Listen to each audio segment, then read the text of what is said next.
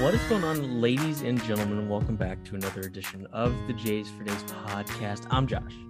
He's Josh. We got Jays Jumpers, Jaron Jackson Jr., John Morantz, Joe Johnson, Ja Raps, of course. We got Jays for Days. Josh, how you doing? Did you see what Josh said after, I think it was Monday, the altercation he had with Tony Bradley?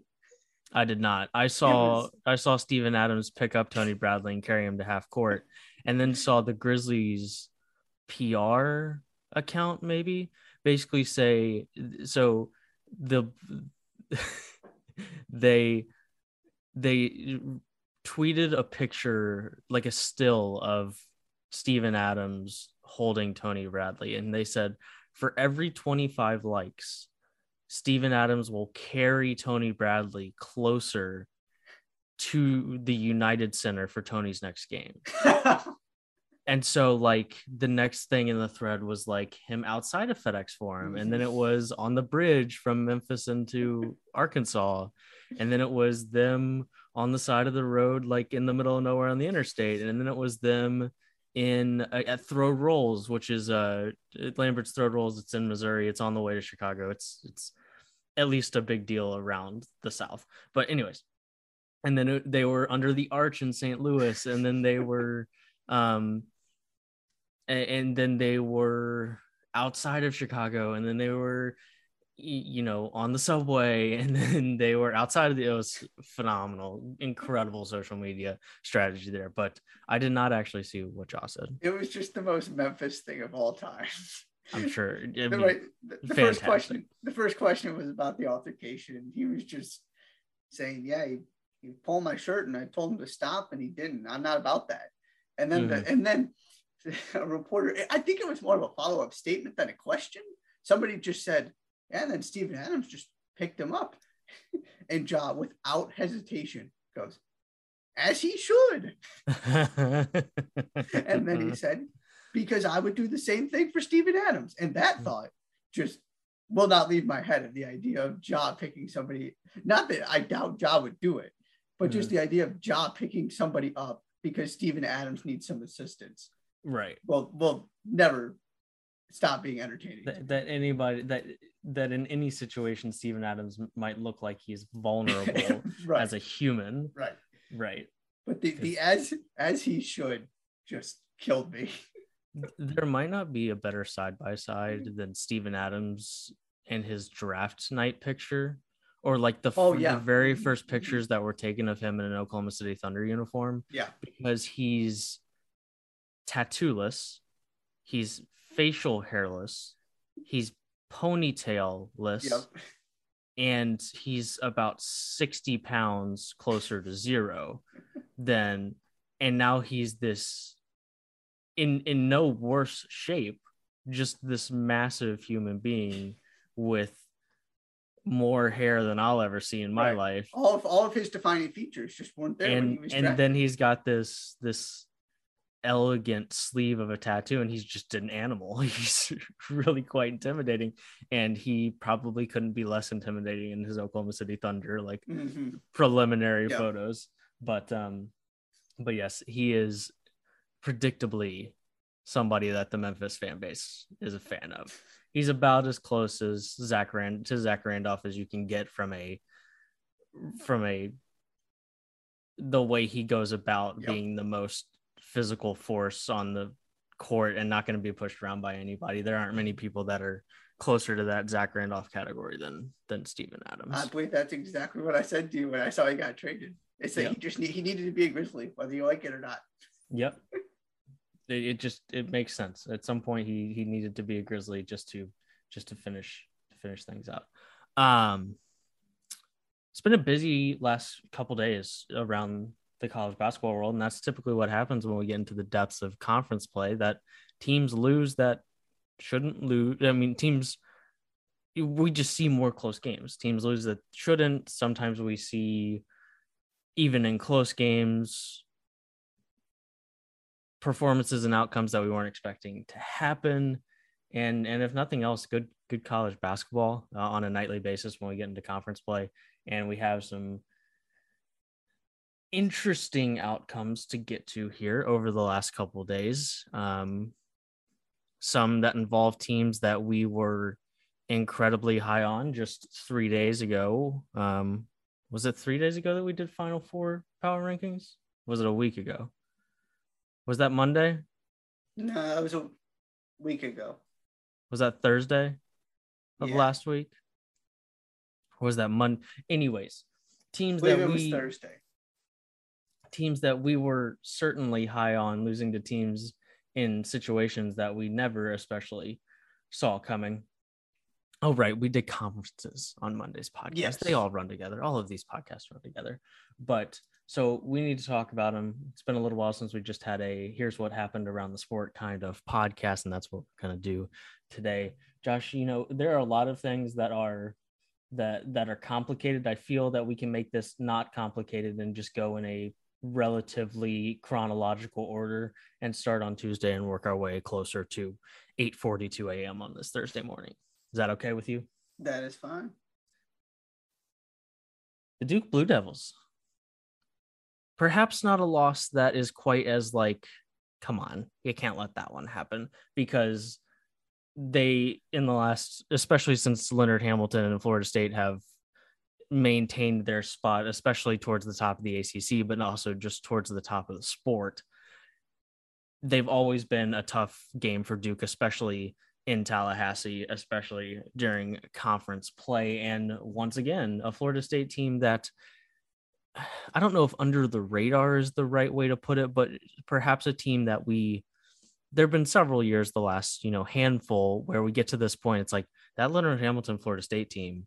They are really, really not fun to play against. They are top 15 at KenPom. They have a NBA level talent that is like lottery pick-esque, and you should be scared of them, especially when it comes to the tournament. This Florida State team, 11-5 after this Duke win, 49th at KenPom, so just inside the top 50, sandwiched between West Virginia and Providence, and behind teams like Murray State, UAB, and Memphis.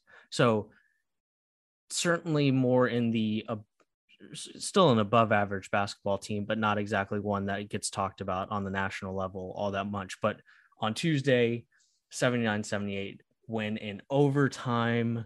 And now, and we've been kind of talking about this quite a bit now, Florida State 5-2 in conference, Miami 6-1, the Duke Blue Devils 4-2, a game and a half back at this point of first place, and tied with three other teams that are 4-2 in the conference.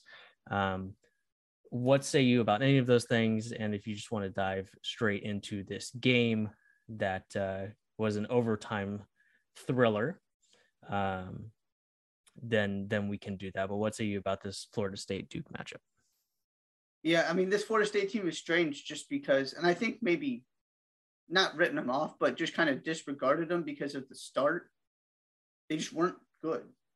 Yeah. Now they're playing good basketball. And like every team in the ACC, if you string enough wins and get games like this one, which I was going to say the same thing you did. I don't care what team Leonard Hamilton's thrown out there, what kind of struggles they've had. The way that program is operating right now, great teams don't win that game usually.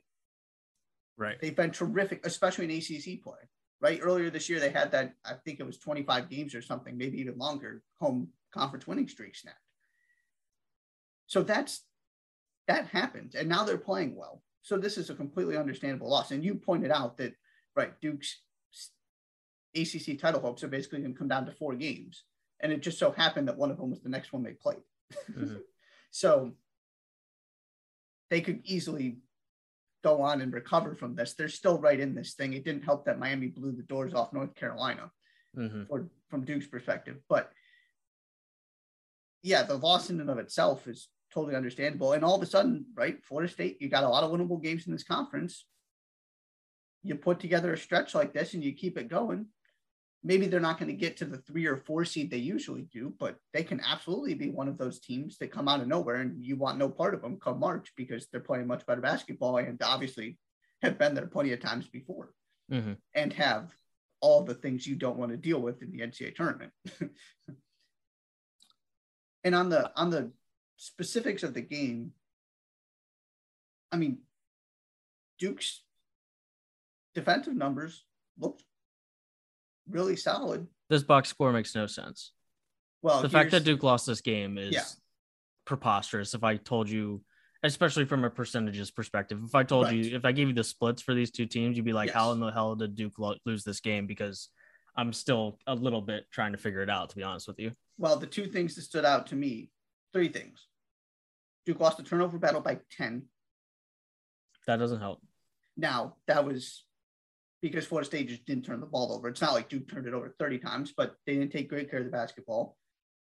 As a result of partially that, Florida State got 18 more shots and took 7 more free throws. Not to mention they had 19 offensive rebounds. Right. That doesn't help either. Right. Yeah. They got, I mean, that is, I don't remember if I've ever seen a game. Now, I don't always look at this, but with that kind of disparity in shot attempts, they just got more opportunities because of the turnovers and the offensive rebounding. So the little things Duke didn't do particularly well in this game and still almost won, which is a testament to this team. And I'm not going to change my tune on them.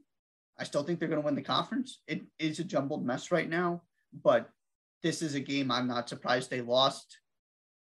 That Duke sometimes loses anyway, or Virginia loses anyway, just because it's a really tough place to play. This isn't one of those head scratchers. This is, well, that happens to even the best teams in the country. I will say that every time they step on the floor and lose, that I get a little bit closer to like, okay, are they actually going to like, cause you can't like, is winning 4 of every 6 games you play enough to win the conference? If you ask me before losing to the other teams that are at the top of the conference with you. Right. I'm not sure if the answer to that question is like in the next 14 games, if you go 4-2 across the net, right? If they're sitting at 12-6, 18 games in, are they winning the conference right now at that point? No, probably not. I mean, if they get to the point where they're 8-4, how far are they behind? Because for Miami to go 8-4, they have to go 2-3 in their next 5 games. And I don't know off the top of my head who Miami has next, but like at some point when you're 6-1 and you have wins at Duke and you beat UNC by 30, at some point we actually have to talk about you as a team that's actually capable of winning the conference, because you've done quite a bit of the battle at this point. If you've beaten those two teams, and it's not like this, they get Florida State next, and they've already lost to Florida State once, but they only lost to Florida State by 1. Like that's their lone loss, is a 1-point loss at Florida State, a loss that also Duke has, a 1-point loss at Florida State. But after Florida State, they go Virginia Tech, Georgia Tech, Notre Dame, Virginia, Georgia Tech, Wake Forest, Louisville, Virginia, Pittsburgh, Virginia Tech, Boston College, Syracuse.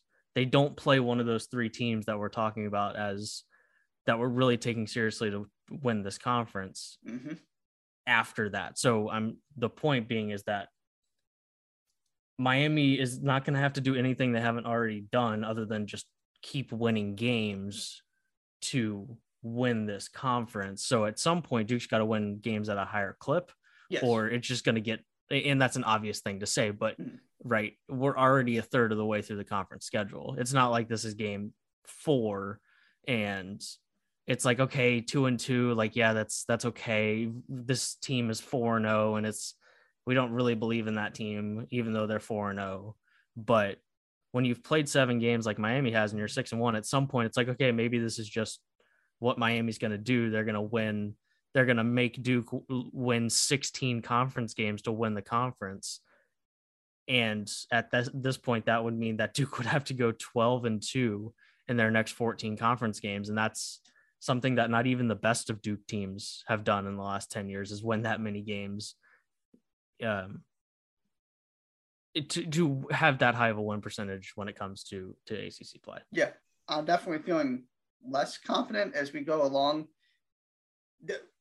I'm just to the point where I still think they do it as long as they avoid the really bad loss. Maybe a split with North Carolina, but that's about all you can afford, because yes, that Miami schedule is backloaded and they're doing just fine on the front end. They're going to win a lot of games. And yes, they have the benefit of an easier schedule, but also, as you pointed out, they've beaten the other teams for the most part, the other really good teams they've played in Duke and North Carolina. And that's what's setting, that's what's setting them apart, because now, right, you could argue that Duke hasn't even lost the games that they're susceptible to losing yet.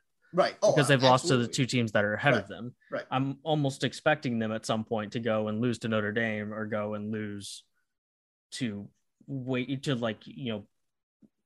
at Boston College or something. Like, we might still be waiting for that game that's like, whoa, come on, Duke. And we thought maybe it was that Miami game, but Miami is doing just fine still, and maybe they're just a quality basketball team. Anyways, all of a sudden we have some more of those in the ACC. It's kind of nice. It is nice. It is nice. I won't go all the way to the ACC is all of a sudden good, but perhaps the top of the conference is a little deeper than, and they're also just right. If you add one team to that mix, like Leonard Hamilton knows how to go and win a bunch of ACC conference games, and Duke, because they're so skilled, is going to win 12, 13 conference games without even trying, really. And then so if you add one more team to that mix, then you've got a conference that looks a little bit better, especially at the top. But that was to what actually happened on the floor. If you told me Duke was going to shoot 50% from the field, 43.5% from the 3-point line, and the other team was going to shoot 35% from the field and 28% from the 3-point line, and they were going to lose, I'd be really, really surprised, because that's not painting the picture. That's painting a picture of careless mistakes and not doing the little things rather than not showing up on the defensive ends, which is what we were talking about the last week and a half or so with this Duke team. Where would you show? Okay, we're going chronological, right? Hold on. Sorry. One moment. Taking this pretty seriously. Stand by. Tuesday, Florida State. Actually, we're already out of order. Really? How? What's next? Well, what did I do? Kansas played before Duke. Then why are they higher up on the list of? Listen, I didn't specify how chronological we were going. I thought that's what you were trying to figure out. I could just be going chronologically based on the day. Yes. Okay. We can stick with that. Yeah, let's go to Kansas. So we're still locked in. Yeah. Okay. Yeah. Okay. But whatever. Stupid Blue Devils. Every time I refresh this page, I see Butler lose another game by 25 to another, by at least 15 to another Big East foe. They set some record, by the way, for most straight losses against top 25 teams by more than 15 points, something like that. That's tough. It's a tough one. The Jayhawks, however, went on the road to the Fighting Porter Mosers of Oklahoma and got a 67-64 win. I'm a little sad because David McCormack returned to irrelevancy with his 6 points on 3 of 7 shooting and 4 rebounds after his 19 and 15 performance. But with that being said, Jalen Wilson, 16, 8 and 2. Christian Brown, 15 and 4, 3 of 5 from the 3-point line. Ochai Agbaji had an okay night, not a great one. Got a little bit. Look at Mitch Lightfoot. That guy's been in college for 24 years at this point. Adding to, helping out a little bit. And the Jayhawks on a night where offense was few and far between for both teams, neither team cracking 48% from the field. And Oklahoma being 4 of 17 from the 3-point line, able to come away from Norman with a 67-64 win. Jayhawks 4-1 in conference, and alone at this point atop the Big 12 standings. And they had this game under control, and Ochai Agbaji hadn't scored early in the second half. Mm-hmm. And then it just all fell apart. And then they pulled it back together again, which is a testament to this team, because Bill Self was not a happy man. They couldn't do anything for a stretch in the second half, and Oklahoma put together this monster run to take control of the game again. But they just kept fighting. Agbaji came to life. And again, those 3 wings did enough between them with the defense to get this done against an Oklahoma team that still struggles to generate offense sometimes. But it's still the same general story, right? You said, right, McCormick, Remy Martin didn't give you much help. Christian Braun hit a big three at the end. They just are. To me, this is who they are. Is it enough to win the Big 12? It very well might be. Is it enough to win a national championship? Maybe, depending on how good they get defensively, but I'm just not sure you can do it with three wings, as good as their wings are. But they're finding a way. They're looking like the Kansas team that somehow just manages to win all of these road games that other Big 12 teams lose for understandable reasons. And this is just another example of this was going down a bad path, and all of a sudden they walked out of Norman with a win. I would argue this is not what Kansas is. Kansas is going to win games by 3 when they struggle to find offense. They're number 3 offense in the country, according to KenPom. Are we talking about how they win games in the Big 12? Because this, I mean, I'm expecting more from their 3 wings on a nightly basis than this. Yeah, no, I meant in the Big 12. Right. Even when things aren't going well, they still manage to win games like this that other teams would lose. That's what I meant. Gotcha. I will continue to be. I mean, it's just like I would love to understand why. What about Remy Martin makes him detrimental to winning basketball? Because he just keeps Remy Martin should only be playing 15 minutes and taking 5 shots. What happened? What did Bill Self learn in the last 2 months since the season started that he didn't know about Remy Martin beforehand? Injury struggles or not, if the guy can play and he actually was anywhere close to the guy that you thought you were getting when he came from Arizona State, then he would be playing. He has literally never averaged fewer points. He's been in the sport since 2017-18. He averaged more points as a freshman than he is right now. I just would have never guessed that it would get to the point where they're so wing dependent when they brought in a guy like Remy Martin, not to mention that they also brought in a guy that we also thought was going to be an important part of this, and Joseph Yusefu, and that dude played 2 minutes last night. I was surprised he got on the floor. Right. And we're talking about a guy who's playing 7.7 minutes a game. Yeah.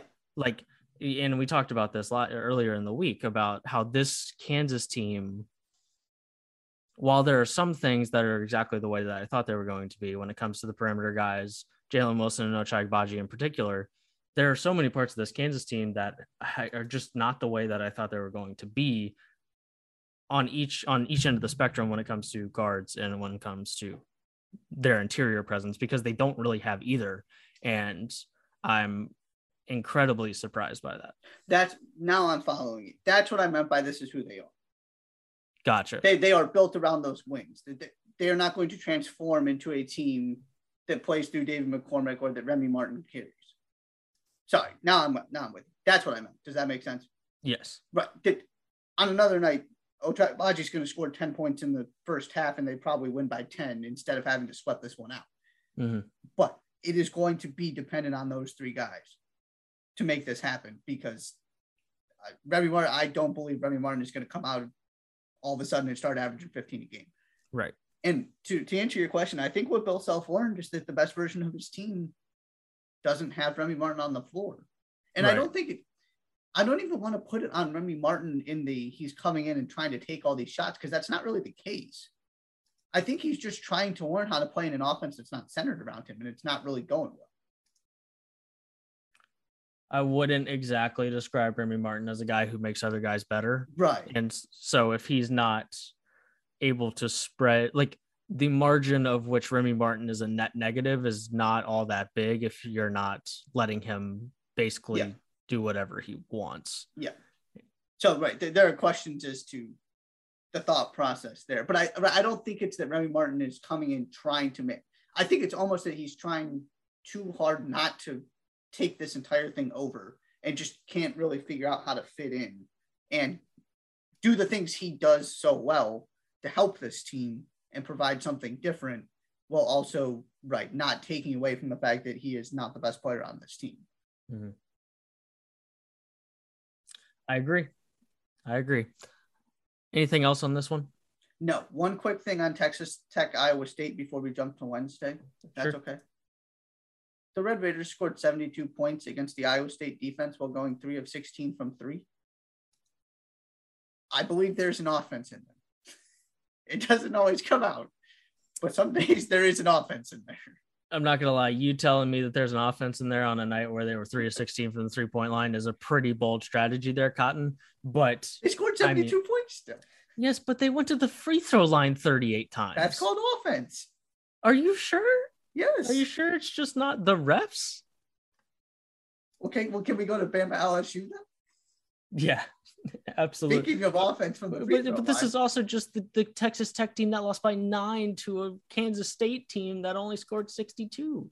And they shot 12 free throws that time. I didn't say it was always there. I said there is an offense in there that comes out sometimes.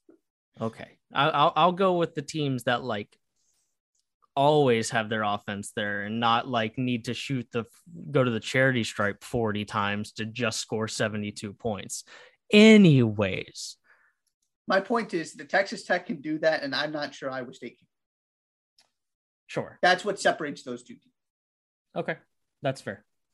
But I refuse to give Texas Tech offensive props because they scored 72 when they got 40 freebies from the stripe. LSU. Yeah. Lost at home. Excuse me, not at home. That was a different one. We need to do a panic meter with the Tigers here. Do we need to do a panic meter with the Tigers here? I mean, give you my answer real quick. They lost to the Razorbacks without their coach. And then they go to Alabama. This is a more excusable loss because Alabama outside the top 25 at this point, but still, ask Tennessee, tough place to play. Lose 70-67. Thank God for Tari Eason, because if he wasn't around, they probably lost this game by 30. And well, him and Brandon Murray, really, other than that, the offense was completely non-existent. But Jaden Shackelford had 26 and Javon Quinterly. There it is. When those two guys get going, Alabama can beat a lot of teams. They had 43 combined, but Alabama 70-67, 2 straight losses for Will Wade's LSU Tigers. What say you? Yeah, I'm not panicking about LSU. Are they quite as good as I thought they might be? Probably not. To me, they're more of a top 15 team than the top 10 team I thought they were. But this was weird because they just didn't do the things they usually do. They lost the turnover battle. They didn't force turnovers, especially in the first half. 20 turnovers. That's a lot of turnovers. Yeah, they didn't take care of the basketball. They didn't get out and run particularly early. Again, 32 free throws. And I will continue to argue that most of that was Alabama driving downhill and just attacking the basket and continuing to get fouled. They just didn't guard the paint well. Now, you got to give them credit for hanging in there without Xavier Pinson, and Darius Days gets hurt in this game. So they're shorthanded. They're down 2 starters and 2 key players. So to me, if they're healthy and they get things squared away, they're still going to be fine. Now, is this a big deal in terms of their hopes of winning the SEC? Sure. I think that ship has basically that ship has sailed. Yeah. Right. Especially that, Kentucky found a way to beat Texas A&M. So now if they beat Auburn, or either way, right? Either you've got 2 teams with 1 loss, or Auburn's beating Kentucky and is just head and shoulders above everybody. So that's not great for anybody not named Auburn or Kentucky. Mm-hmm. The other part of this game I want to discuss, as we've talked about before, I'm very big on you don't need to start your best 5 players. Mm-hmm. Alabama managed to find the way in which that is a detriment to you that I had not really considered before. So they give up an and 1-3 at the end of the first half, which they were in control, and they cut the deficit to 2 or something. I don't remember exactly what the number was, but it just took the wind out of their sails because it was unnecessary and made it a 1-point game. Sorry. they were doing fine. The guards were playing great. And then all of a sudden it, made it a 1-possession game. Bediako misses a dunk to start the second half. And by the time Javon Quinterly actually he came in for free throws. And so by the time he actually touched the ball, they were losing.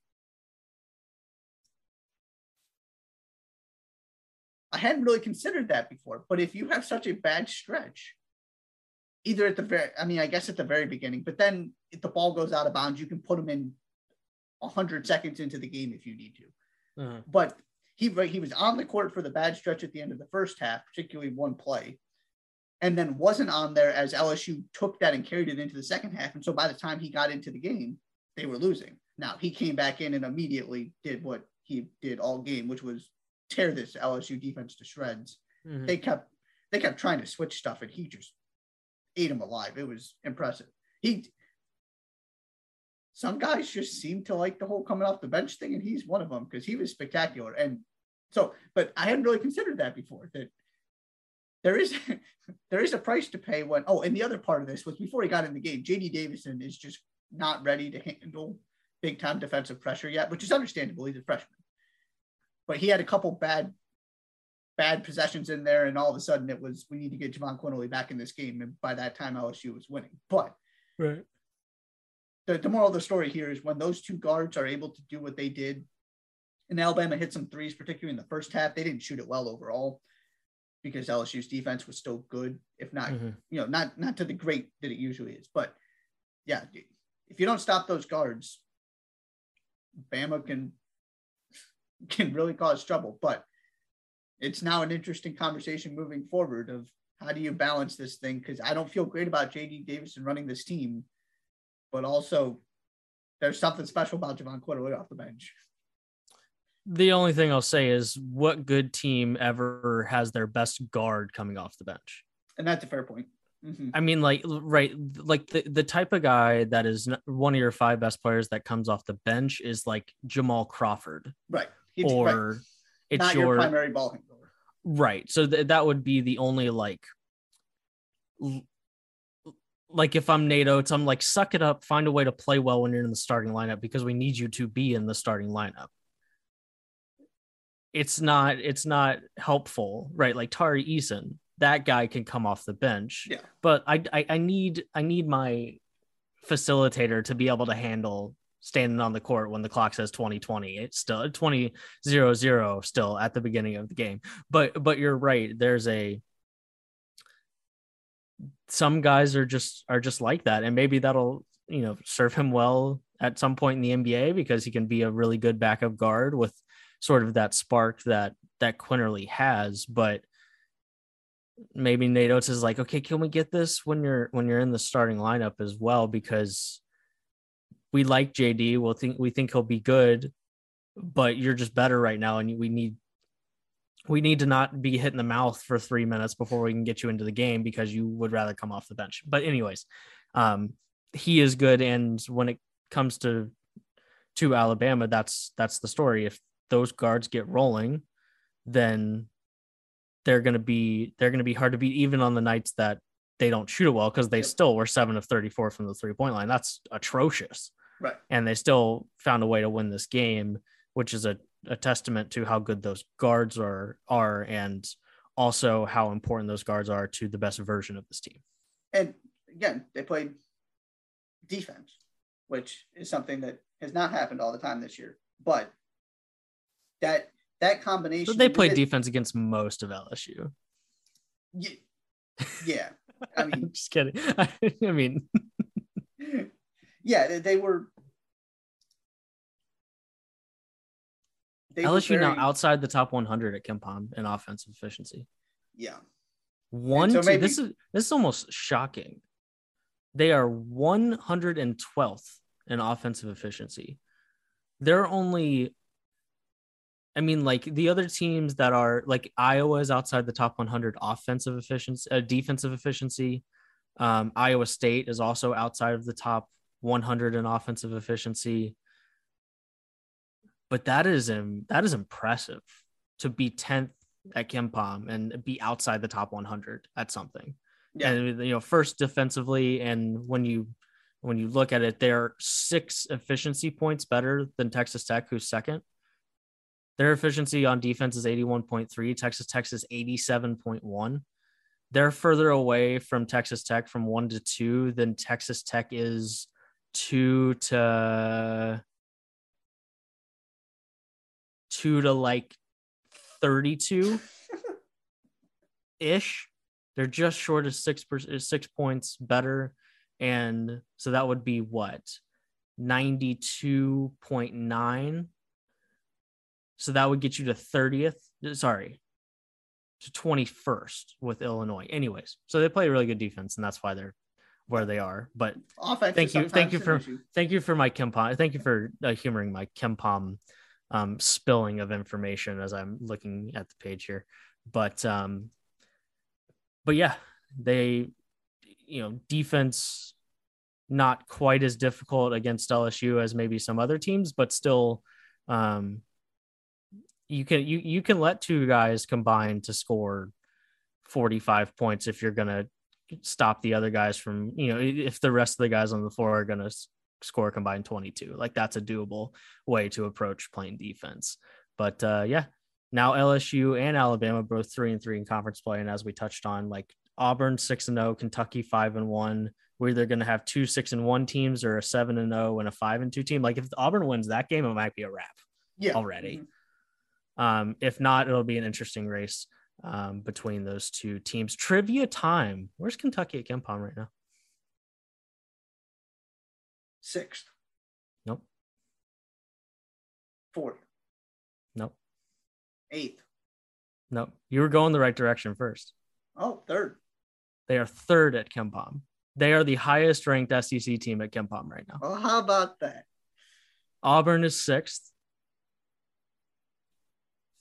I mean, both teams are top 20 in both offensive and defensive efficiency. Kentucky up to 4th offensively, 19th defensively. And I'm going to have to pat you on the back a little bit here because they are good on both ends of the floor. And Ty Washington had his big coming out party the other day. Had been good all year, but what he did a couple of days ago against Tennessee, a game where he had 28 points, 8 of 9 from 2-point range, 2 of 4 from the 3-point line, 6 of 6, 5 assists, just 2 turnovers, 3 steals. Severe Wheeler had 21, Oscar Tshiebwe doing his thing, Kellen Grady 4 of 7 from the 3-point line. I mean, that's a anomaly. What happened? That's an anomaly. What happened against Tennessee? Like, that's literally the best offensive game Kentucky's ever played, like ever, like not this season, like literally ever.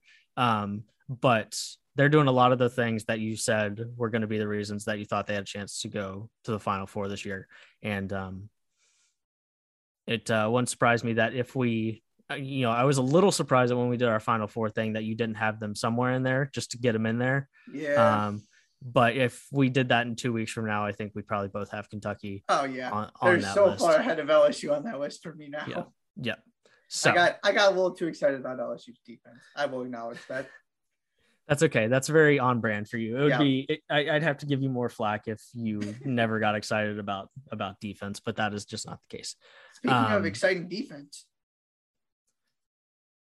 So, I mean, if you want to find something exciting about a 57-54 game in which both teams shot 41% or worse from the field, then like Marquette knocked down 13 threes and managed to only score 57 points. That's impressive. It really. They went to the free throw line twice. Yeah.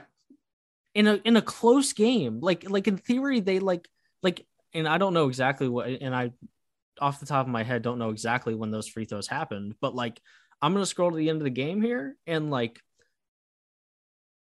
okay, it wasn't right at the end of the game. No, but it was a defensive stop. Yeah.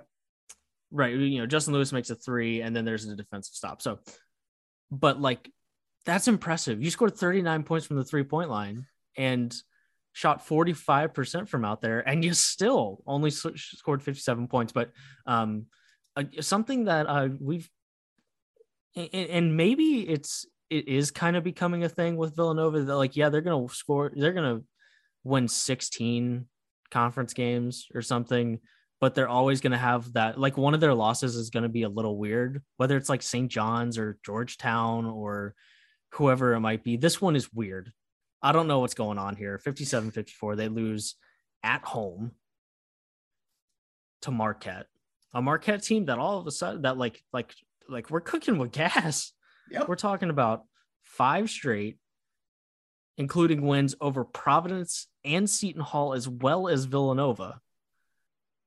They're 5-3. And this, of course, coming off the backs of them losing to Xavier, UConn, and Creighton. And we were like, okay, this could get ugly really quickly. Yep. Instead, they won 5 in a row. They're 5-3, just half a game back of the top of the conference. They're weird, but I love it. Shaka Smart, absolutely in heaven, sort of quietly going about his, you don't want to play Marquette business up there in Wisconsin. Justin Lewis, 21 points. None of this makes sense. What is happening, Villanova? I thought we had gotten to the point where we could count on you to be Villanova, and you go and lay a stinker like this. And like Villanova's top 10 at KenPom in offensive efficiency, which top 10 doesn't make sense to me, but they always seem to be there. I mean, and we're also talking about we're getting pretty much to the point where everything this year and at KenPom at this point is based on what you've actually done this year. Yeah.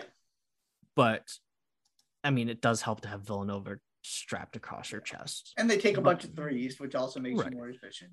Right. Which it does. That's absolutely true.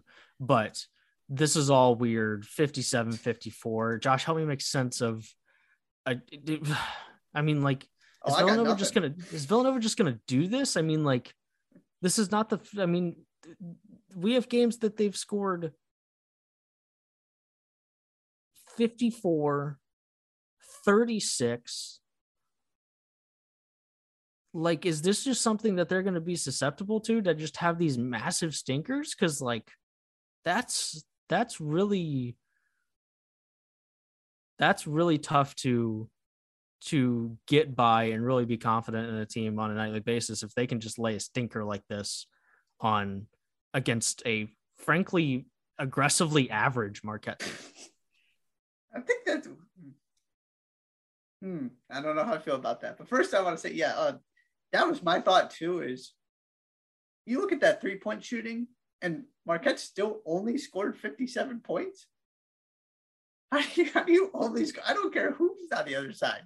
Right. If you're Marquette and you shoot that well from 3, how do you only score 57 points? And to answer your still, they had almost double the 3-point field goal makes than they did 2-point field goal makes. They had 21 for the entire game. That is 13 of them were 3-point line. I mean, I guess for me, every time it seems like Villanova is figured out and I have an opinion on them, that opinion then changes again. To me, it goes back to they don't have very many offensive solutions. It's Colin Gillespie. And there was a stretch where Justin Moore and Eric Dixon were playing really well. They were okay in this game, but there were 6 total Wildcats who scored. 3 of them were in double figures. And they shot 25% from 3. That's a problem. Sure. They don't have, I guess ultimately what it is they don't have that other guy who can go take a game over, right? They can go do what Dante DiVincenzo did, or what a Chris Jenkins could do, or maybe even an Omari Spellman, a Michael Bridges, that other guy who can be the best player on the floor on a given night. Maybe he's not your best player, but they just don't have that guy. Justin Moore, every once in a blue moon, maybe does that, but I still don't think there's a real argument that he's your best player on the floor, even if he scores 25 points, because that means Colin Gillespie setting him up, Right. And like here's the other thing, and this is in no way me turning on Colin Gillespie, but in this super elite line of Villanova guards, like Colin Gillespie just isn't at the tippity top of it. Oh no, he's near the bottom. Right. And relatively speaking, like this is a guy who's been a preseason All-American multiple times, right? So like this is all relatively speaking. But my point being is that when you combine a lower end of the elite spectrum Villanova point guard, still very good. I do not take this as I am turning on Colin Gillespie. No, I'm right there with you. Right. It's the all-time great Villanova point guard power rankings. Right. And Colin Gillespie would be near the bottom. And he hasn't, right. Jalen Brunson, that year that he won National Player of the Year, he took, like, even from the year before when he was incredible, took another ridiculous step the year after. That is one of the best. And when we, last year when we did, I guess a year and a half ago now, geez Louise, freaking pandemic. When we did, like, there's a reason that Jalen Brunson finished first on our big long list of the best college basketball players of the last 10 years. And he was just like, that's one of the best college seasons I've been like closely watching the sport and seen. He was so good and he took another step. And frankly, and part of it's probably because he got injured and didn't get to spend, like he spent a long time, did Colin Gillespie, just getting healthy. So you don't get to do a ton of improving when you're just working on improving your physical health.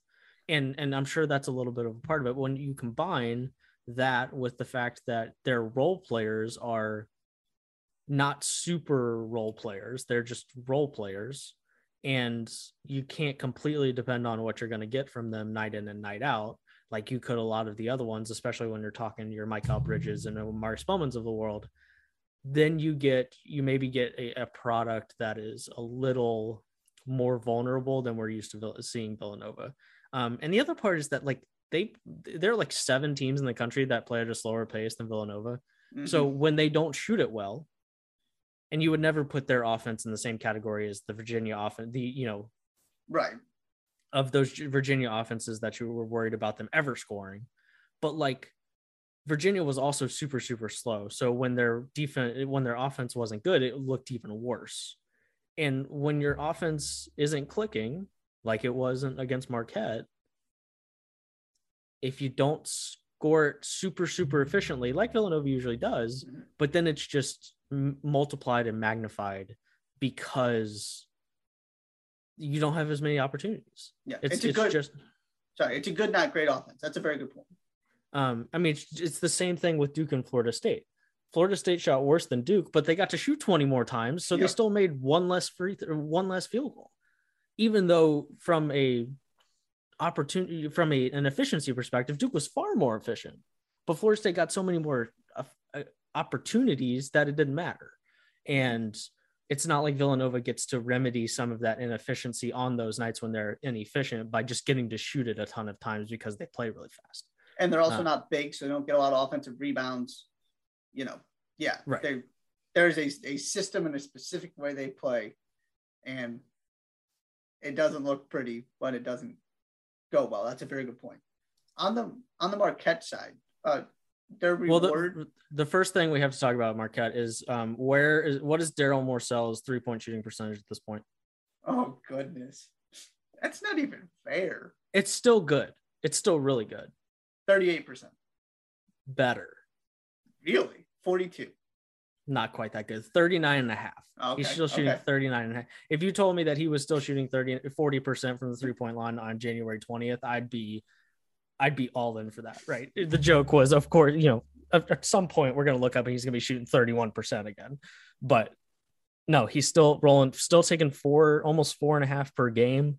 And we're still at almost 40%. That's the most important piece of information before whatever you want to get to on the Marquette side, but had to give you an update there. I appreciate it. You're welcome. So, and I was going to mention if you didn't, right? So they were staring down this gauntlet at 0-3. Mm-hmm. Their reward for this 5-game winning streak is Xavier Seton Hall in Providence. But at this point, they're fine, right? You can even come out of this thing under 500 because you're only going to be a game under 500. You got plenty of winnable games after. They've done enough to put themselves very much back in a comfortable spot. And not quite honestly, I don't think they're going to lose all 3 of these. They just need to keep winning the games they're supposed to. They did sort of the quote unquote hard part already. Their last month is cupcake stuff. Mm-hmm. They get to play Butler twice. They get to play Georgetown and DePaul and St. John's. They get to play all of those teams again in the last month of the season. Yeah. So they just need to stay afloat, and they are more than doing that at this point. You mentioned and they still don't have any bad losses. So it's not like you're trying to get more wins to alleviate a bad loss. Right. And their losses are the Bonnies, Wisconsin, UCLA, Xavier, UConn, and Creighton. I mean, Bonnies none of those isn't looking great, but I mean, neutral site.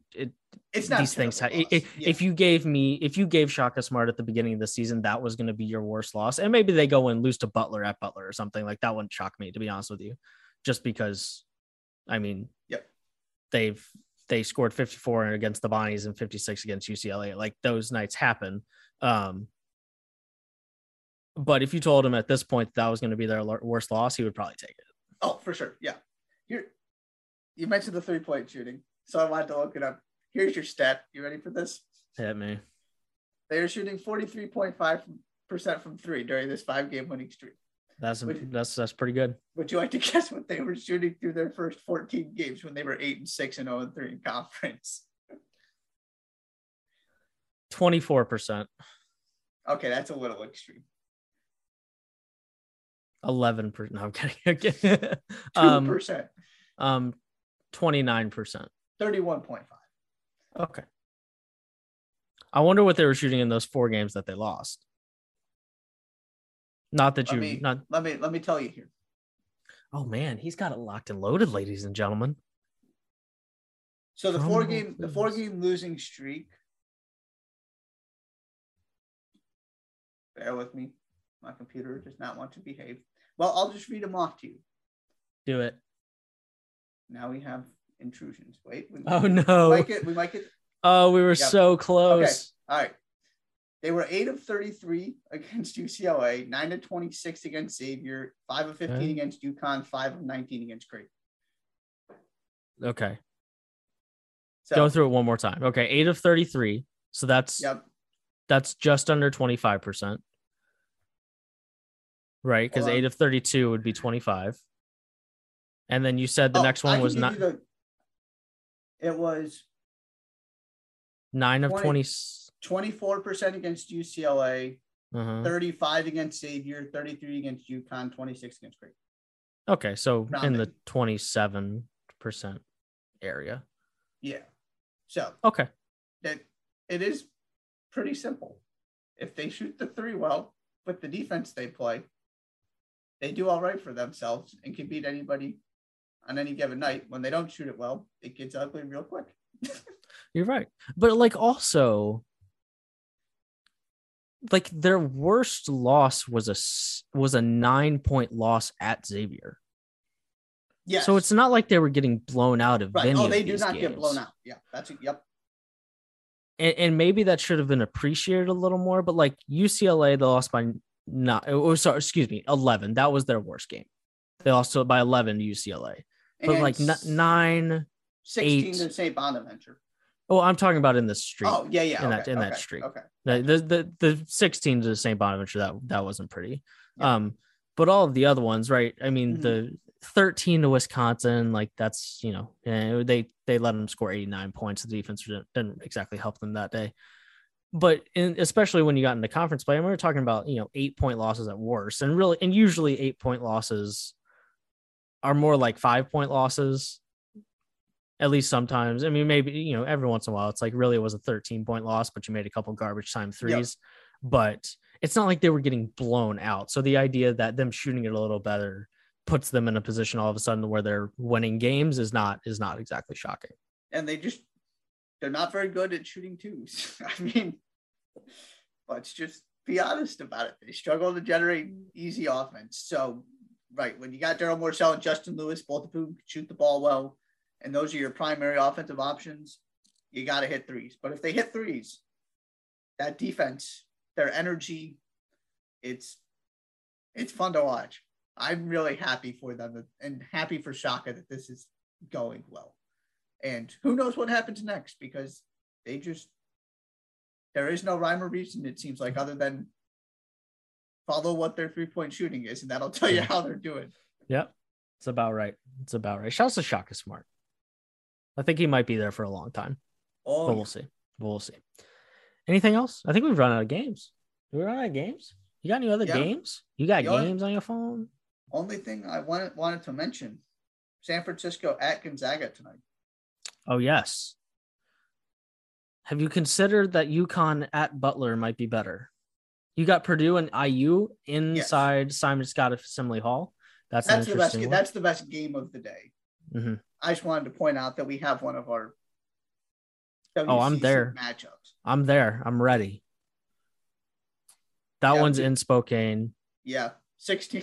Gonzaga is 16-point favorites. That's a little. I mean, at home that might be a little disrespectful, though. You know what's funny, and I suppose there are a lot of schools that their logo is some variation of the letters that make up the first letter of each of the words in their title. Mm-hmm. But a lot of them are a little bit more elegant than San Francisco's. Like San Francisco literally just put SF stacked on top of each other inside of a U. Like they're not overlapped. They don't cross at any point. It's literally just an S and an F around a U. I mean, like I'm kind of here for the simplicity. I don't hate it. It's not, I'm not dogging it. It's just like, when you really look at it, it's like, okay, yeah, they just sort of like that's a Microsoft Paint level logo, with all due respect. It doesn't have the, intricacies of the Gonzaga Bulldog, for example, but I'm here for a simple logo. I'm here. And I feel like it's one of those things where you look at it and you go, well, that's got to be really easy to do. And then you try and do it and it looks 10 times right.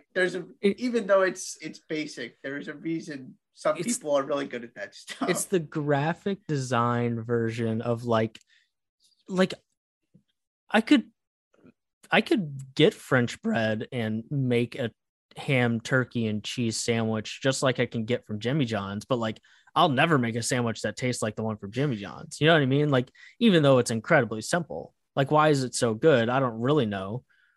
But then it's like, okay, right, that just looks weird and the other one doesn't look weird, but like it's the same components, just for some reason the flow and just like whatever taste is being created, like you can't, it's like you can't mimic it. Anyways, but yeah, good weekend of basketball coming up. You got Michigan State, Wisconsin on Friday night, inside the Kohl Center.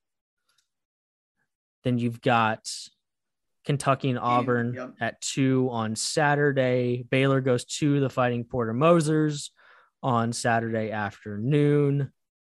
LSU and Tennessee at 6:00 on Saturday night. UCLA going to the Buffs of Colorado on Saturday night.